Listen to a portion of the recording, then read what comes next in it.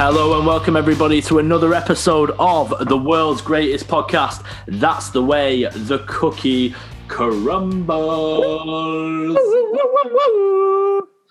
Welcome back, listener. The 97th time on a podcast you've heard my voice introduce it. Mr. No Days Off. I'm here with Jim and Stan today. Jim looks like he's on his jollies. Stan's at home. I'm with my other half. And there's some punishment to be had, Jim, isn't there, today? There's some winners, Cook, and there's some losers. And losers must be punished. And Stan is going to feel the full force of Da Bomb. Yep, Da Bomb from everyone's favourite YouTube series, Hot Ones. That's a free plug. You know what? We'd love to have you in Hot Ones. We'd love to have you sponsor the Da Cookie Pod. But Sean, you're the second best host in the game behind myself, Jim, and Stan, because I consider us all on equal par. But yeah, Sean, you're second best, unfortunately. Stan did get the Champions League predictions wrong. He was the worst out of me and Jim. I got 6 out of 8. Jim got 4 out of 8. And unluckily for Stan, he got 3 out of 8. So, Stan, tell/show the listeners what you're going to do for us today. So, yeah, we've got Da Bomb, which is beyond insanity, I'm told. What's the Scoville units on that one, Stan? Do you say? Scoville units, I think it does, yeah. Let me 125k? Nearly. Jim, do you want to have a guess? 119. No, you went the wrong way. It's 135,600 Scoville units, which is about 135 times hotter than your standard sriracha sauce, which we found out before. That's heavy. It doesn't smell nice at all. It smells of... smells like shit, to be honest, Stan. It smells of pure burning, which I'm sure I will experience very shortly. It smells like burnt asshole, would you maybe?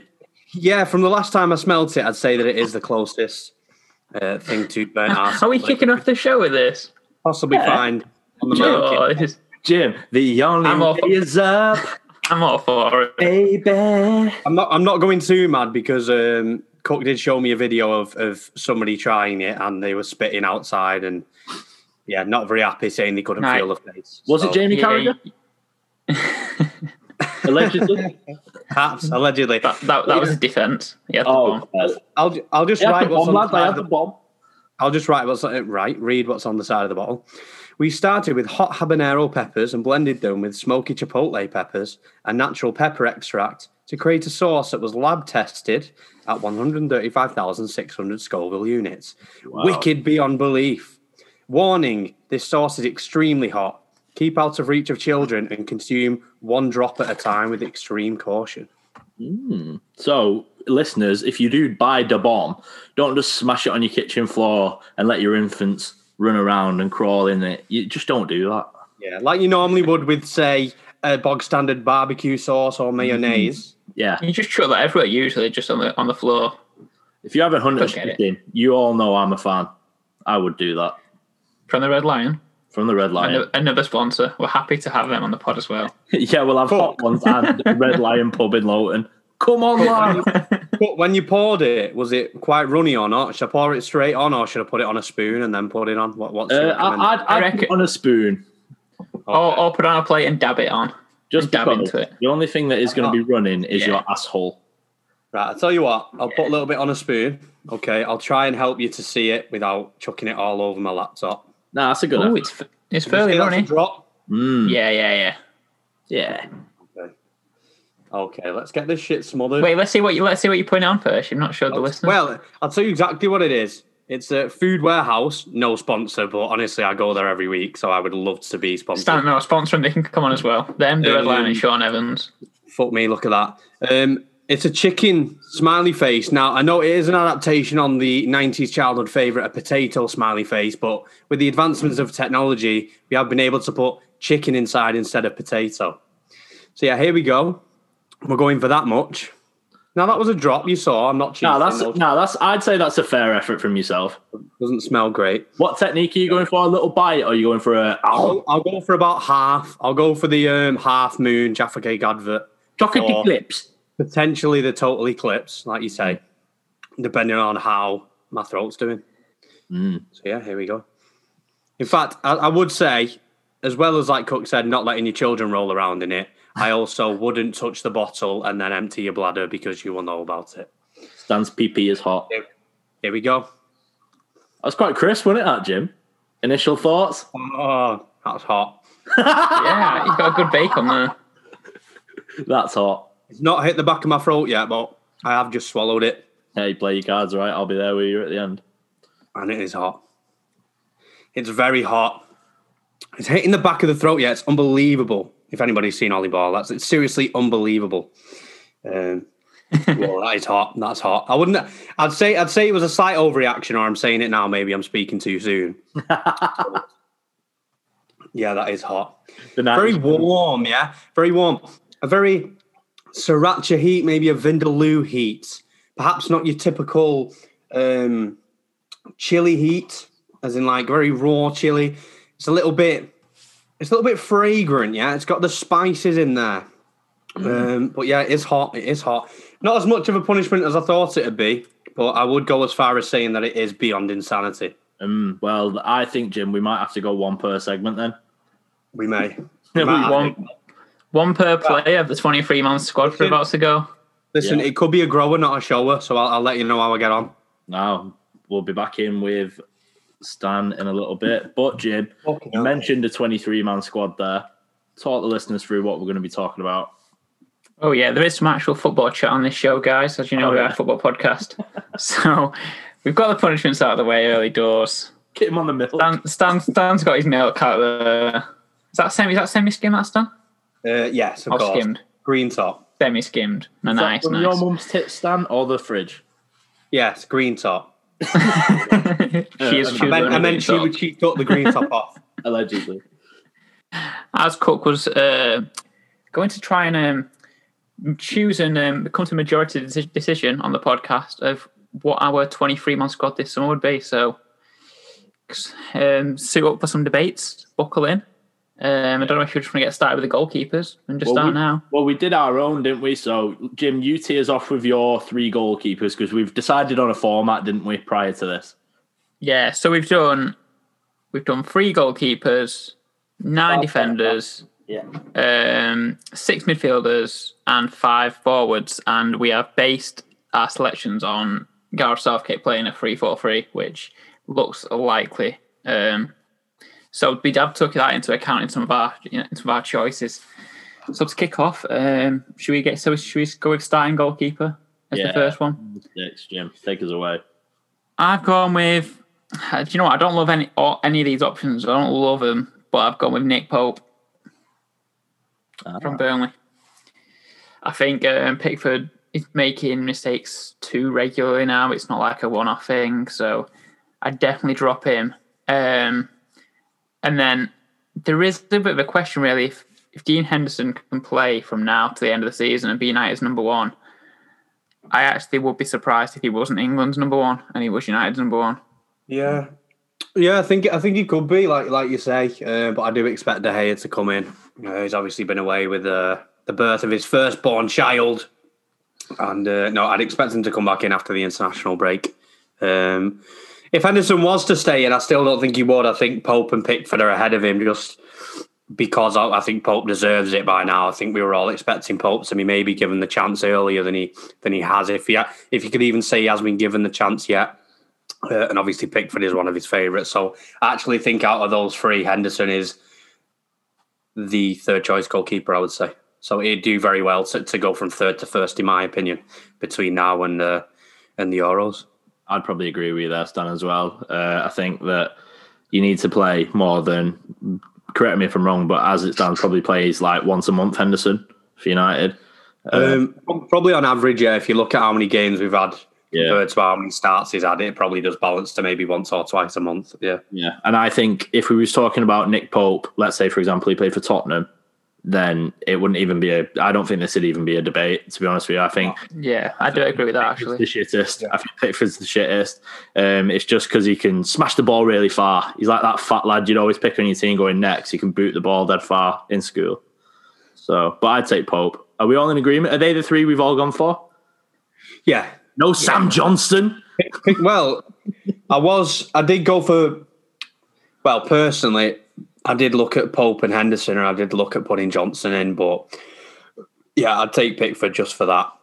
Just, well, one, because I know he's going, and two, because he has played in tournaments before. I think he could be vital, even if he doesn't start, just to have around the group. Because he is that character, he loves a rave and he loves getting the team up for games. Well, I heard something at work today about Jordan Pickford. A lad I was at work with today is working as player liaison for Everton, and he's made thousands off them basically saying, here's some money, go and get us some flowers for my wife. Apparently Pickford doesn't know when his kids' birthdays are, when his anniversary is, when his wife's birthday is. He don't know fuck all. Mother's Day. Then this person said, because I asked him, who's the worst to deal with? And he went, Pickford by far. Doesn't know anything.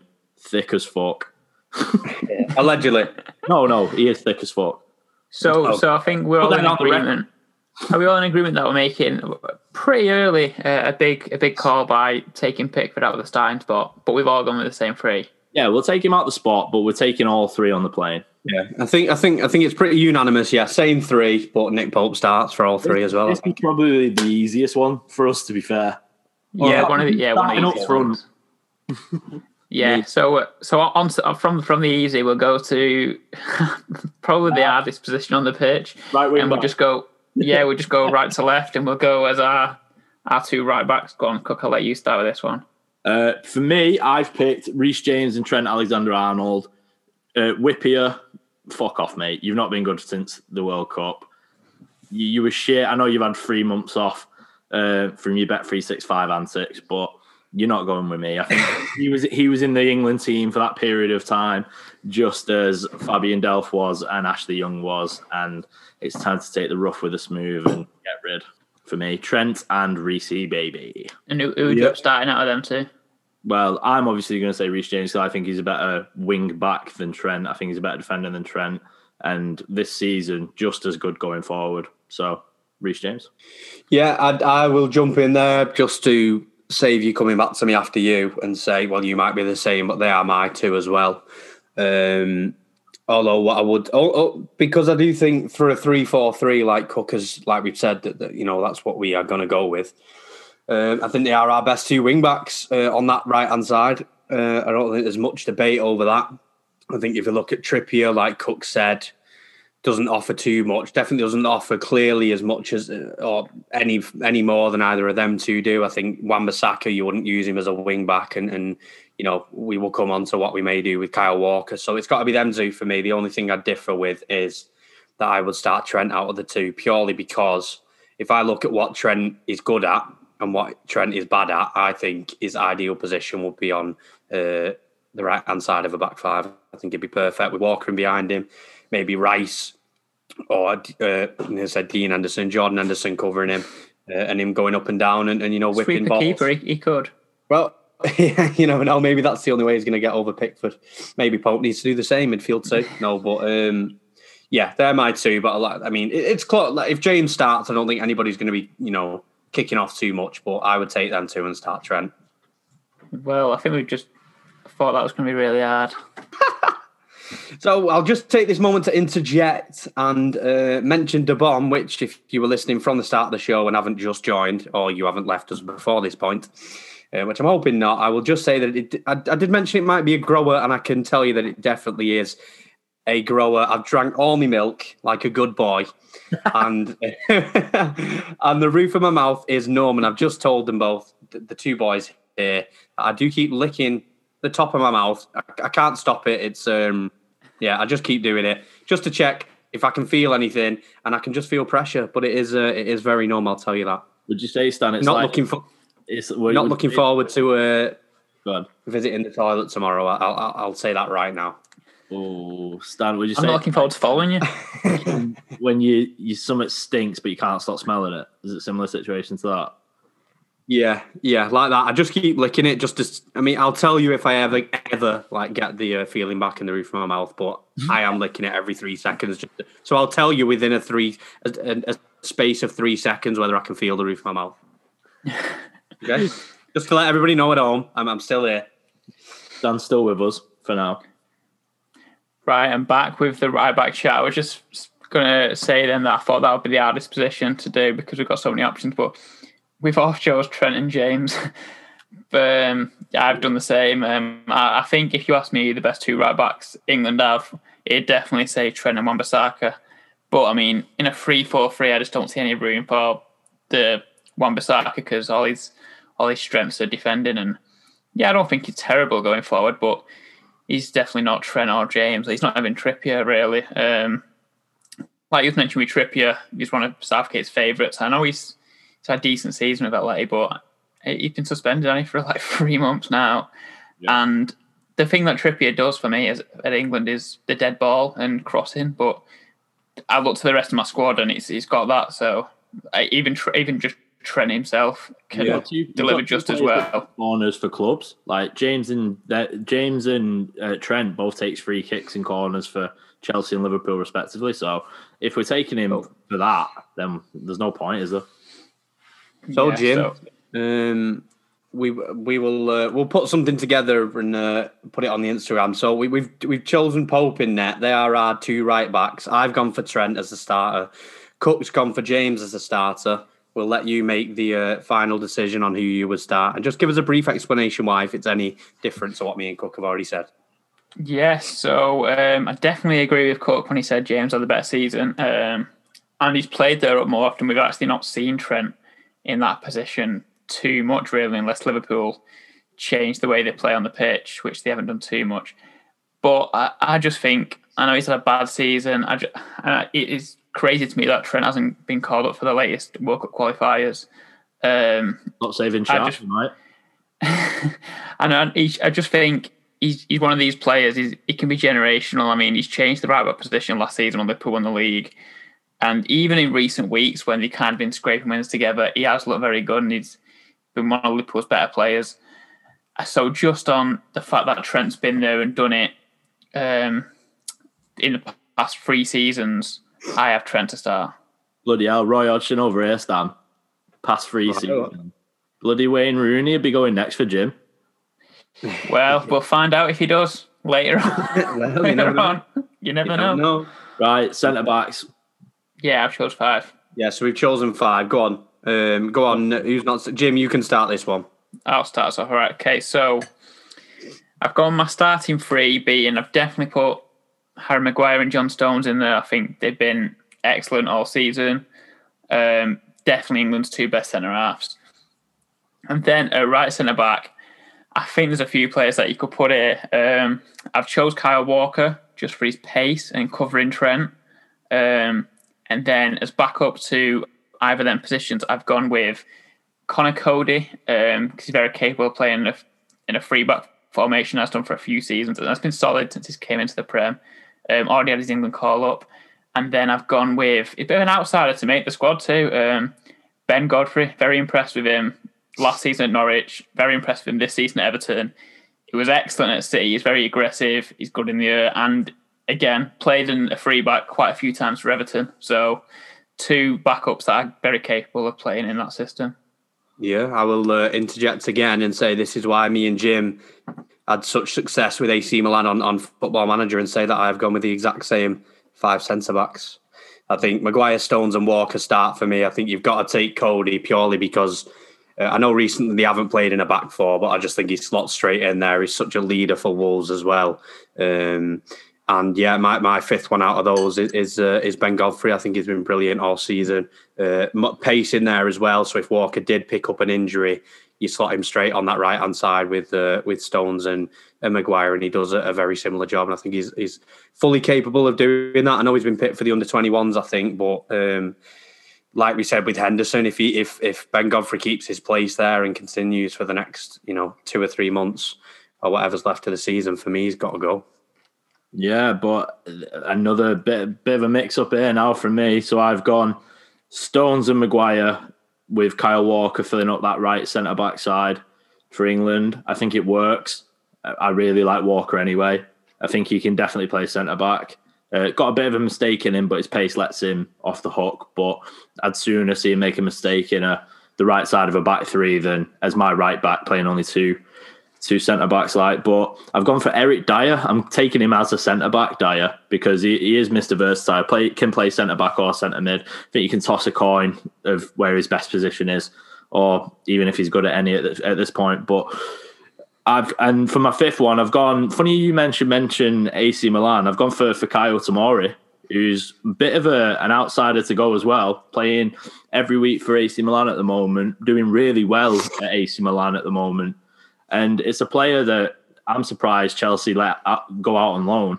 But yeah, he's an outsider to go. And I think 100% if he keeps starting every game like he does for AC Milan and they finish in a respectable position in Serie A, then why not? Because Fikayo Tomori, if you're asking me who I think's a better footballer, even on the ball, off the ball, than Cody and Godfrey, it's got to be Tomori for me. Because I think we just take, because they're in the Prem, like Cody, for example, he's not near my England team. I don't think he's that good. I actually think Tyrone Mings is better than Cody.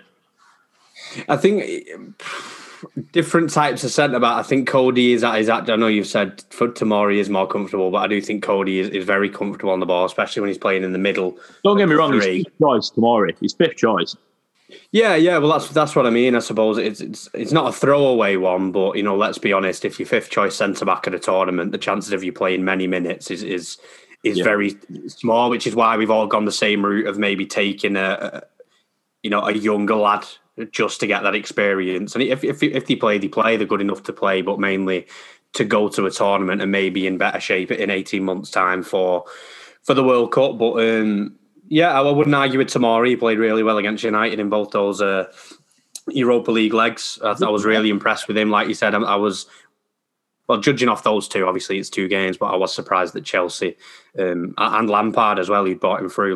Was it Lampard? It was, wasn't it, I think? Yeah. Lampard was in charge, but by all accounts, they asked Tuchel, said, "Do you need him?" And he said, so the decision was kind of made. Well, I'm surprised he went anyway, because I thought he did well to get into that Chelsea 11 coming straight in from Derby, and he didn't really look out of place. So, I suppose one thing we can agree on is the starting 3. So the way I chose the backups is, like you said, like it's very rare that a fourth and fifth choice centre back is going to actually get any game time.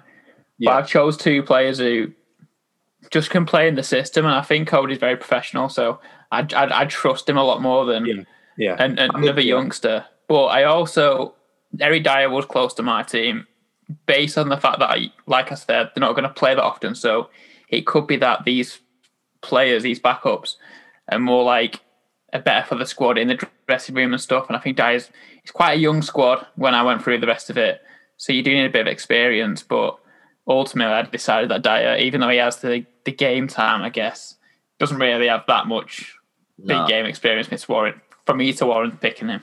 Yeah, I think as well, for the fact if England play a back 3, I chose Tomori and Dyer as the cover there because, let's say, for example, just last thing on the centre-backs, but let's say, for example, Maguire gets injured, can chuck Dyer in there. Let's say Walker gets banned, then you've already used two of the players that you thought would never play because you're playing an extra centre-back. So, I don't know. I just think Tomori's got good experience, especially in Europe and in the Prem. And my next pick for left wing-back can also play left centre-back, Luke Shaw. That's another reason why I took him. I thought he can play left side of that back 3 if we even have to. Obviously, I'd rather him be out wide. And I've gone for Ben Chilwell. I feel like this is one we're going to agree on quickly, but you men could surprise me. But I've gone for Shaw because he can play left centre-back and he's playing really well at the moment, and Ben Chilwell, who can also do the same. Yeah, I'd be very surprised if any of us have gone any different. I think it's similar to the keepers, where they are just clearly England's 2 best left-backs.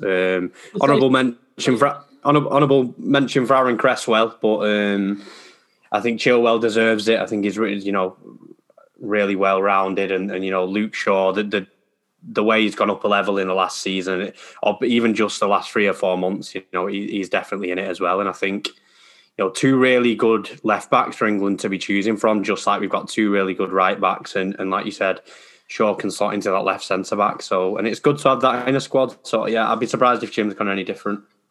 No, yeah, exactly. So I think them 2 pick themselves. I just want to say that Luke Shaw's resurgence has been such a surprise. I don't think any of us would have chosen that, because I think he's by far now the starting left back. He's been that good this season. Yeah, I'd say so. And that's just such a surprise. Him and Stones obviously getting recently called back up from the England squad for the first time since I think it was 2019. And them 2 now are just nailed on stars. And Shaw's just been really good. And watching him, I do trust him now to be that guy going forward. He's very good crosser of the ball. He's made a load of chances this season in the Prem. So yeah, Shaw starts for me, and then Chilwell's just too good of a backup, if anything. But so you spoil. Yeah, again with the system as well. Like we're blessed. Let's say something does happen, we can get them both in if we have to. Like I said, let's say Maguire gets injured or whatever. Shaw can put in left centre back. Chilwell's, I would probably say, the more natural wing back, because I think Shaw's probably a better defender. Like let's say 1v1 defender, I'd probably say he is. But like you said, you've got options. It's all about preference. You can chop and change depending on whoever you're playing. But yeah, I think what you've got two there on that left side. Sorry. No, I think they pick themselves that side. Yeah, I think what you've got two on that left-hand side is you've got Maguire and Shaw, who's played together for seasons now. So that's really good for England. You don't have to almost worry about them now. That's such a bonus. In a 3. Yeah. Like you say, if something happened to Walker, you could literally shimmy that defence across and just stick Luke Shaw on the other side and have Chilwell, and you're not really any weaker, are you? So good options for England, like you say, and two pretty straightforward picks. Yeah, straightforward. And Jim's eating his tea now, but he's got me in the mood for Rice, Declan Rice. He's going for me as one of my centre mids with Jordy Henderson, obviously, because I think if he's fit, he offers energy in that midfield, enough to make other teams shit themselves anyway. Gone for Calvin Phillips. He's just made it, the Yorkshire Perlo.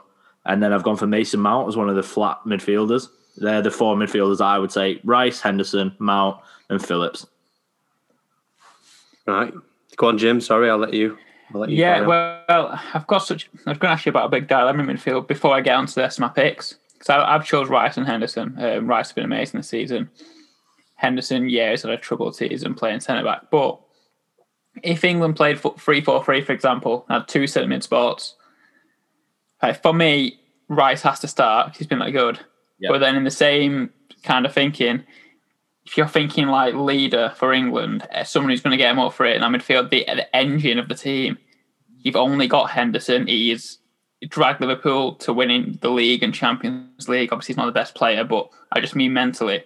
So I don't see how Henderson can sit on a bench when he's such captain material. But then thinking of the system, Rice and Henderson is just, I don't know, it's missing something when you've only got 3 attackers. No, I was just saying, if you've got a back 5, you really don't need Declan Rice and Henderson. You need one of them. And for me, you go with Declan Rice. I know Henderson's injured anyway, and he'll probably only start playing for maybe a month or so before the Euros. Obviously, it depends who you're playing. I mean, that's obviously the idea of having a squad. Maybe if we're playing Scotland, you can go with Rice and Mount, and I think that's how they're pairing. Well, yeah, they complement each other well. I think Mount does enough going backwards to help, and I think Rice is comfortable enough on the ball going forwards, and obviously Mount going forwards is brilliant, and Rice going backwards is equally as brilliant. So I think, like you say, on paper, that's probably our best pairing. But say if we got a little bit further and we were thinking, let's maybe sit a little bit deeper and then break with the front 3.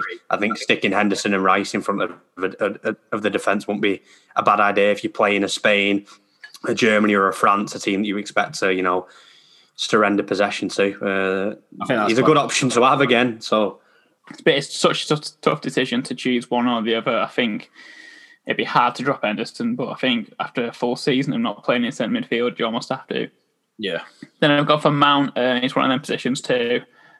I really wanted to get him in my starting 11, but I just don't think I can find room because I've actually I'm wondering if Cook's put Grealish as a forward. So I put Grealish as a midfielder. I've gone for Grealish as like my wild card, almost like the guy that can. He kind of plays everywhere, but like anywhere attacking. And if you play a 3-man midfield, I could definitely see Grealish playing left centre mid. Even if Cook has gone with Grealish as a forward, then he would have missed somebody out that maybe you or me have chosen. So it'll be interesting to see as we move on.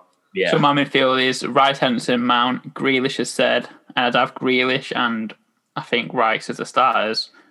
Although I do agree that Mount and Rice works better, but it's such an hard team to pick. And then I've gone with maybe these are forwards as well, but I've gone with Foden and Saka as my other midfielders.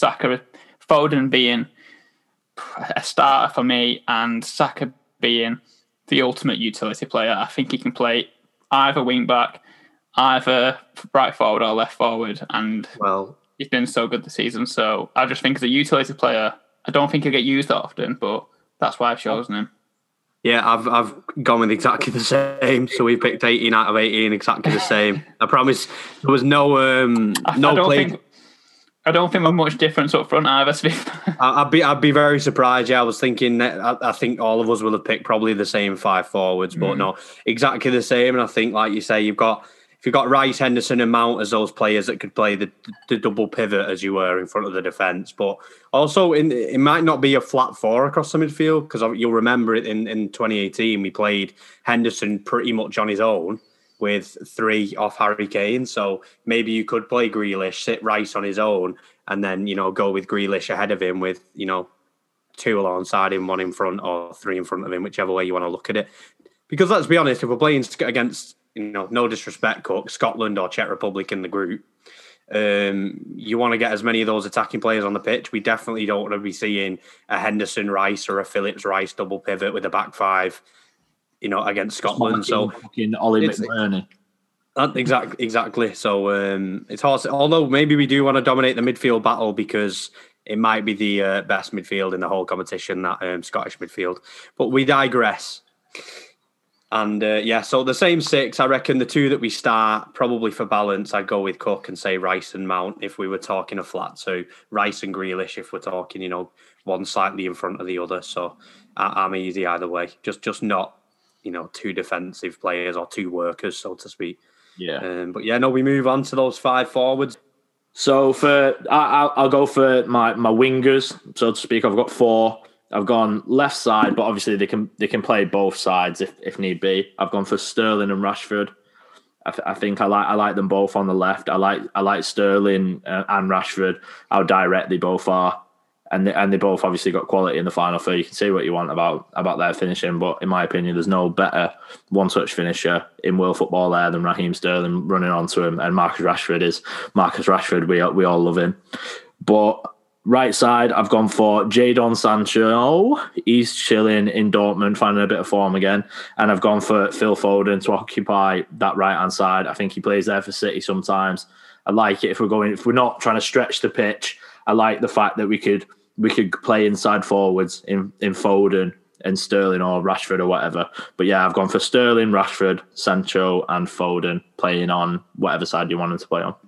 Obviously, I've gone for 5 forwards, so we won't move on to the strikers. But obviously, like I spoke about Jim. I mean, I did mention Saka as well. We didn't speak a lot about him. He's versatile. Can play left wing, right wing. He can play in that left wing back position very comfortably. Should we have an absolute crisis with Shaw and Chilwell, obviously Grealish and Foden again, were in my midfielders, can play in that front 3 incredibly comfortably and probably as good as anybody else in who you've already said. And Rashford, Sterling, Sancho make up 3 of my 5 forwards. So I'll be surprised if Jim's any different. No, exactly the same. And we can have a little talk about who you would start. I've gone for Sterling, Rashford, Sancho, and then Foden is my player to start on the wings as well. I've gone with Foden on the right and Sterling on the left. I think England will need inside forwards the way they're going to spread them wing backs out there, and I think it's a toss up between Sterling and Rashford. But I have Sterling on his movement, and I have Foden just on general quality to start the game. And then I'm guessing strikers.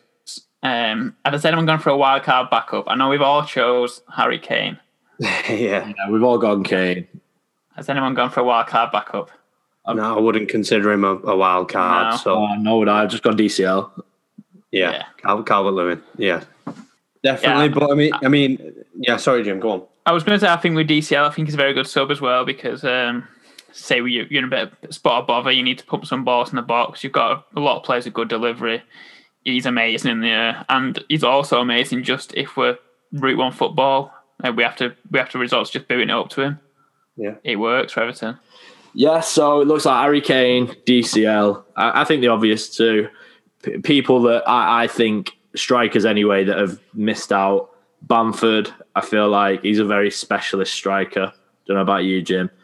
Danny Ings, injured a lot, but does bag when he's fit. Probably unfortunate, but DCL's fit all the time. But it's hard to see past these two. I think you've got Kane, who's obviously top of the mountain.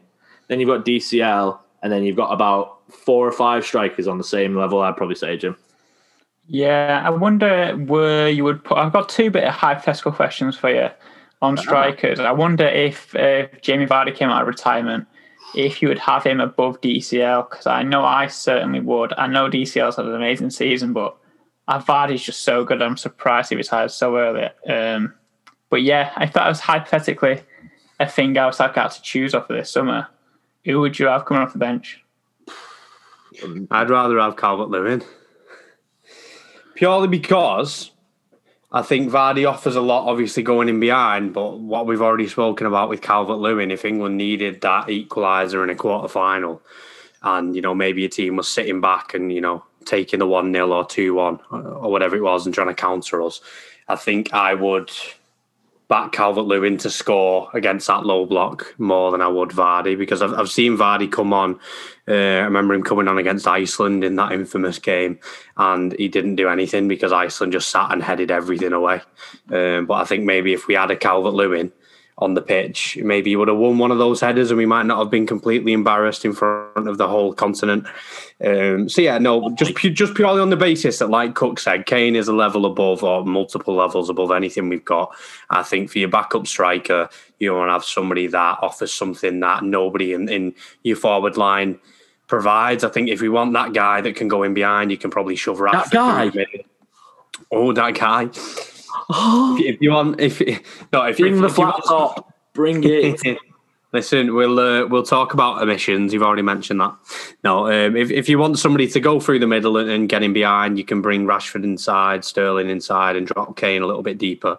So I think we've got that covered in terms of taking advantage of large spaces. But I think, like I say, Calvert-Lewin offers something that none of the others do, and that's just a pure target man, and one of the greatest headers of a ball in the league, and his jump is right up there, pardon the pun, with the best in football. Plus, you need it to stick. Obviously, we've been playing Harry Kane, and he is obviously our best striker, probably our best player. But he can hold the ball up. I don't think Vardy can. I think DCL is obviously much better at that. And this is still the Jamie Vardy, who's currently 12 games without a goal, who's wincing every time he gets the ball because he's playing injured. So if Rodgers doesn't completely fuck him up, I'd still take DCL. I actually think I think Kane would work better off DCL if Kane was to drop a little bit deeper than he would off Vardy. I was saying it if they were to in and out, if Kane got injured.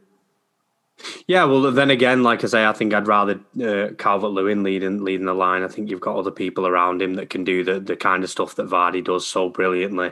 But yeah, like I say, Calvert-Lewin just offers us something completely different. And like we've said, tournament football, sometimes that's what you need with 20 minutes to go. If you need that goal, you stick him on and get some crosses in. And there won't be many other strikers in Europe that have that type of striker in their squad to come on and be, like I said, a classic number 9 that is aerially dominant.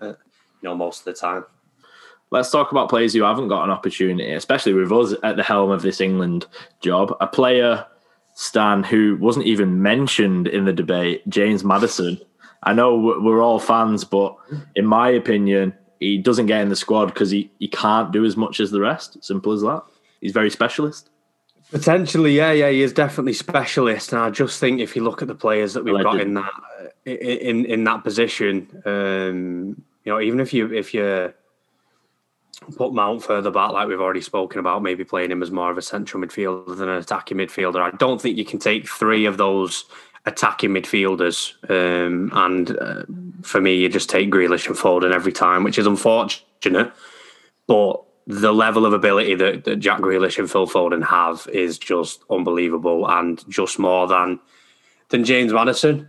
Simple as that for me. That's why he doesn't go. He's probably, if one of them two were to be injured, James Maddison is your first backup, as it were. So, it's just unfortunate. I think he's definitely at the 24th man. I think if you look at the England squad and he's left out, he's so unlucky not to, because, again, he's had an amazing season. But when you just look at the squad, like you just said, Grealish and Foden have not just had an amazing season. They've been 2 of the, arguably top 5 top 10 players in the Premier League this season. 100%. And then, so once you got them two, there's not much room for Maddison. Then you could argue, well, why have we got Mount in there? But the thing that works for Mount is that he can play in just centre midfield, and he has done before. So he can play wide too if we had to. Yeah, he's got. I don't see Mount getting in them wide positions because we've got so many options. But Maddison's positions this season have been very high up the pitch, very close to the striker, and England have they're just blessed with players that can play there. So there's just no room for him. And I guess another player which I've been called up to the recent England squad and he's making waves in Dortmund is Jude Bellingham, but we didn't mention his name. Yeah, I mean, I don't know about you, Stan. I've definitely not seen enough of it. I don't think he warrants to be where he is at this moment in time. He's 17, is he still? He's still 17. Yeah.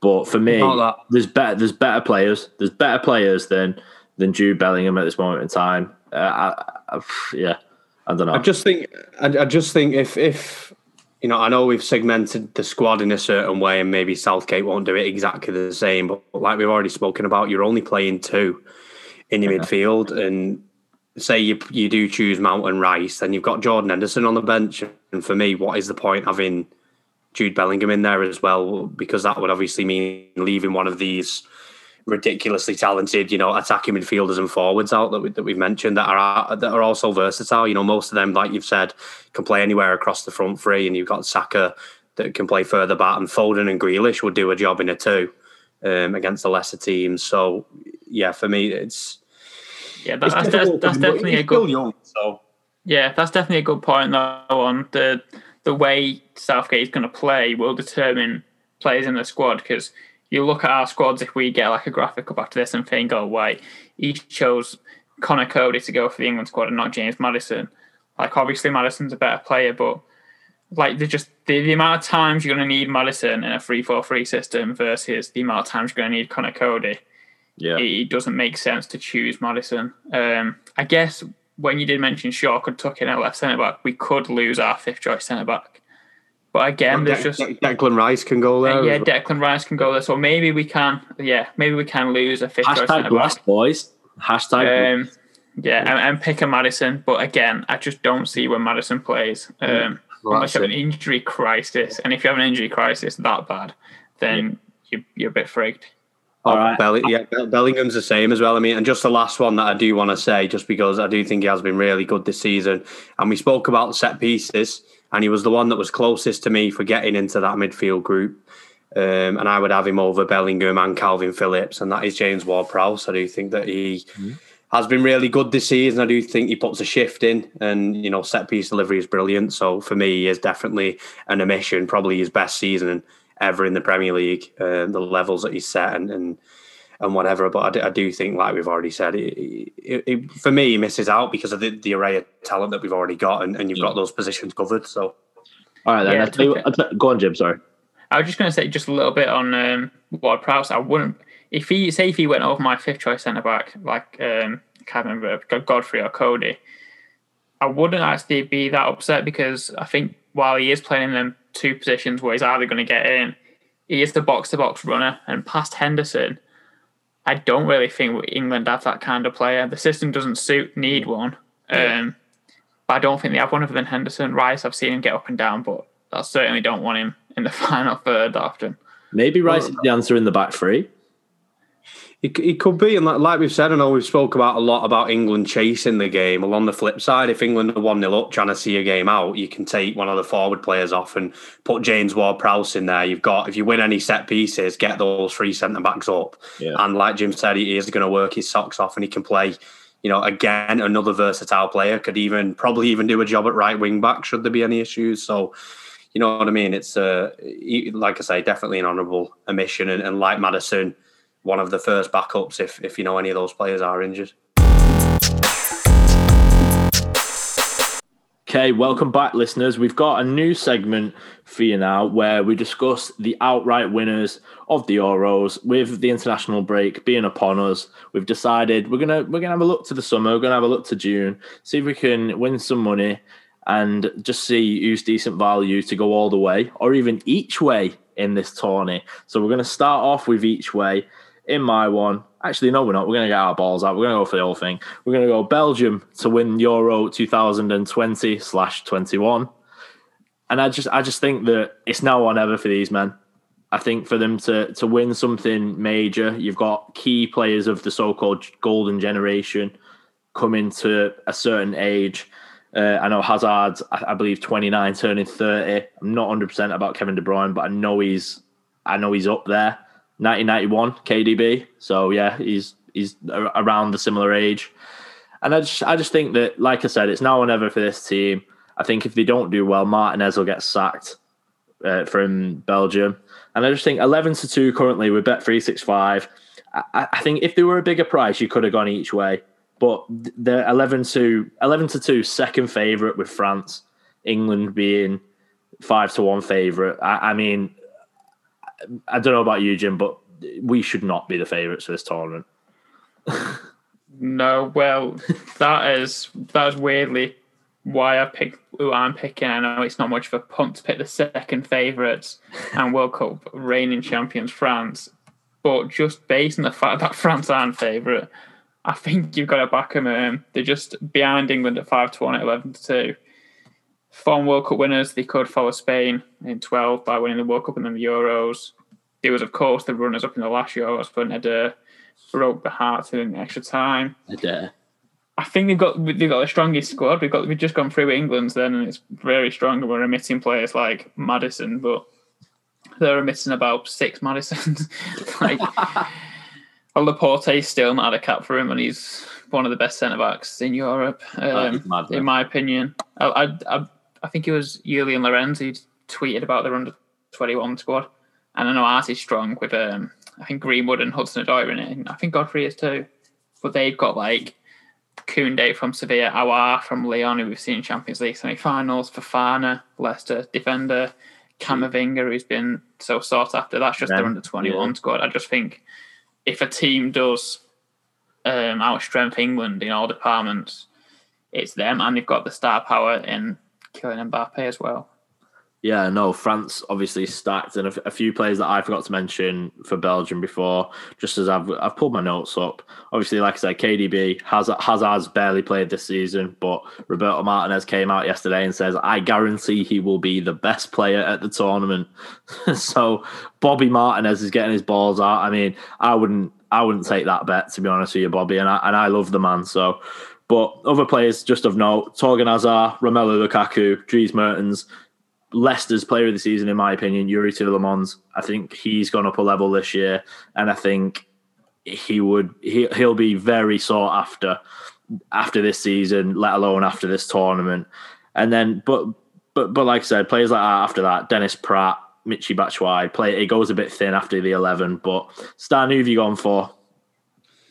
I'm back in the Portuguese, the current Euro holders. Currently sat as 5th favourites at 9-1. I did back them at 12-1 just after Christmas.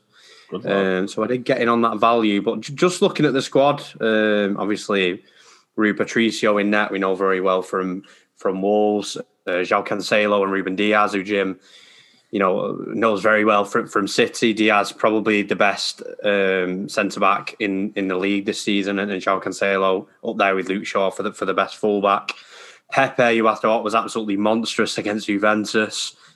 So yeah, they've got a very pragmatic midfield. You've got João Moutinho, Danilo Pereira, William Carvalho still there, and Ruben Neves. So you probably expect the Wolves lads to be together again. And then, I mean, you look at some of these names that could possibly play in the front four. You've got João Felix, Atletico Madrid. You've got Andre Silva, who's scoring pretty much every week for Frankfurt. You've got Ronaldo, obviously, doesn't need to be said. You've got Diogo Jota, Bernardo Silva, Pedro Neto, Francisco Trincao at Barcelona, and obviously Bruno Fernandes at United. So you've got all those. It's probably a time as well. You look at Portugal, they've always been very pragmatic with Ronaldo up front, and now it's probably a time for them to step it up a level and go and win games in style, and they've definitely got the players to do that. So yeah, very much looking forward to watching them, and I actually do think they will. Well, looking at that team, I mean, some of the clutch players, should I say, that they have, I'd expect them to at least reach the semi-final stages and potentially go on to win it. Yeah, imagine if Ronaldo was like in his peak. Like if it was Ronaldo 5 years ago, like they wouldn't be nowhere near 9-1, would they? Oh no. They'd probably be right up there. But even on you could have a front four of Ronaldo centrally, Bruno behind him with Pedro Neto one side and Bernardo Silva the other side, and then you've still got Diogo Jota and Andre Silva and Trincao at Barca to come in. So really talented group of players, and like you say, Ronaldo's probably angry that he fell on between two golden generations for Portugal, with him just being too late for the Figo, Nuno Gomes era, and probably a little bit on his way out, should I say, with very, very, very tentatively with the next era that's coming through. But like I say, really excited to watch them. Play. What we'll say about the Euros is that I've just done like a quick wall chart predictor of like who would get who in the next round and stuff. Obviously, Portugal, France, and Germany are in the same group with poor Hungary, who are bound to get slapped. So the way it's done is whoever wins that group has got such an advantage because, for example, I put France winning it and Portugal coming second, and but we play somebody out that group. Exactly. So if we won our group, we would play second place in that group.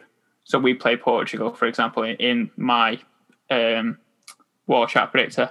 But then in the that's in the last 16, and then in the quarterfinals, you're likely getting Spain. Like Spain aren't going to not win that group, and then all they'd have to beat is like a team like Denmark or something. They'd have to beat the fourth worst third place team, which could even be Germany, because the way it's done is the 6 third place teams and the top 4 on points or goal scored or whatever will go through. And I think if you put them all together, you'd think, oh yeah, Germany will get the most points, but they're in France and Portugal's group, so they might not even get that many points, really, Germany. So they might not even go through on that. But if they do, they might be the last one. So Portugal route to the final is going to be hard, is what I'm trying to say, unless they win their group. And I think that's going to be big. And it's big for teams like Belgium too, who are on the other side of the group. Yeah. But it's the old cliche, Stan. To be the best, you've got to beat the best. We haven't spoken about Germany. I know they're in that group of death, but some of the players that they've got as well. But again, it feels like they've sealed their own fate though by basically saying that he's not going to be the manager next summer. Yeah, but that could flip the other way, and they could think, you know what, we won the World Cup with him. It's his last tournament. Let's go and go out with a bang. So that can go either way. 7-1 is the Germans, but it would go on, Jim. I was just going to say, I'm thinking, but do you remember in the World Cup when obviously Belgium finished first and we finished second, and that ended up working well for us because we got an easier side. That is literally happening again. If we finish, it's so stupid, really. If we finish first or second in our group, we play a second place team either way. The only difference is if we win our group, we play the second team out of Portugal, France, and Germany. Whereas if we lose, we play the second best team out of Spain, Sweden, and Poland. So I think almost win the group. Win it. Yeah, give like Croatia or Scotland the top spot, because then we've got not Croatia. I think we've got an easier route to the final. We'd still after that have to play the winner of that group, but it'd be slightly easier if we finish second again. That would be so funny, but it wouldn't be a major tournament, Jim, if it weren't for Zlatan Ibrahimovic. He's come out of international retirement to take Sweden at a whopping 80-1 to win Euro 2021. What do we all think about Zlat coming back? He'll retire after 3 games, after not getting out of the groups. Don't be. Very possible. Well, I don't like it because he weren't there for any of the qualification, and now he's come for the big tournament. I was going to say, there's a reason I don't rate it. It's one last hurrah in it, and like Jim says, he'll probably play 3 games and then be on the plane back over to Milan. So obviously World Cup finalist Sweden, but they're not. Even I think they're being a bit sceptical here. I think look at the impact he's made on Milan just being there. Who knows? They went to the quarterfinals of the World Cup without him. Who knows?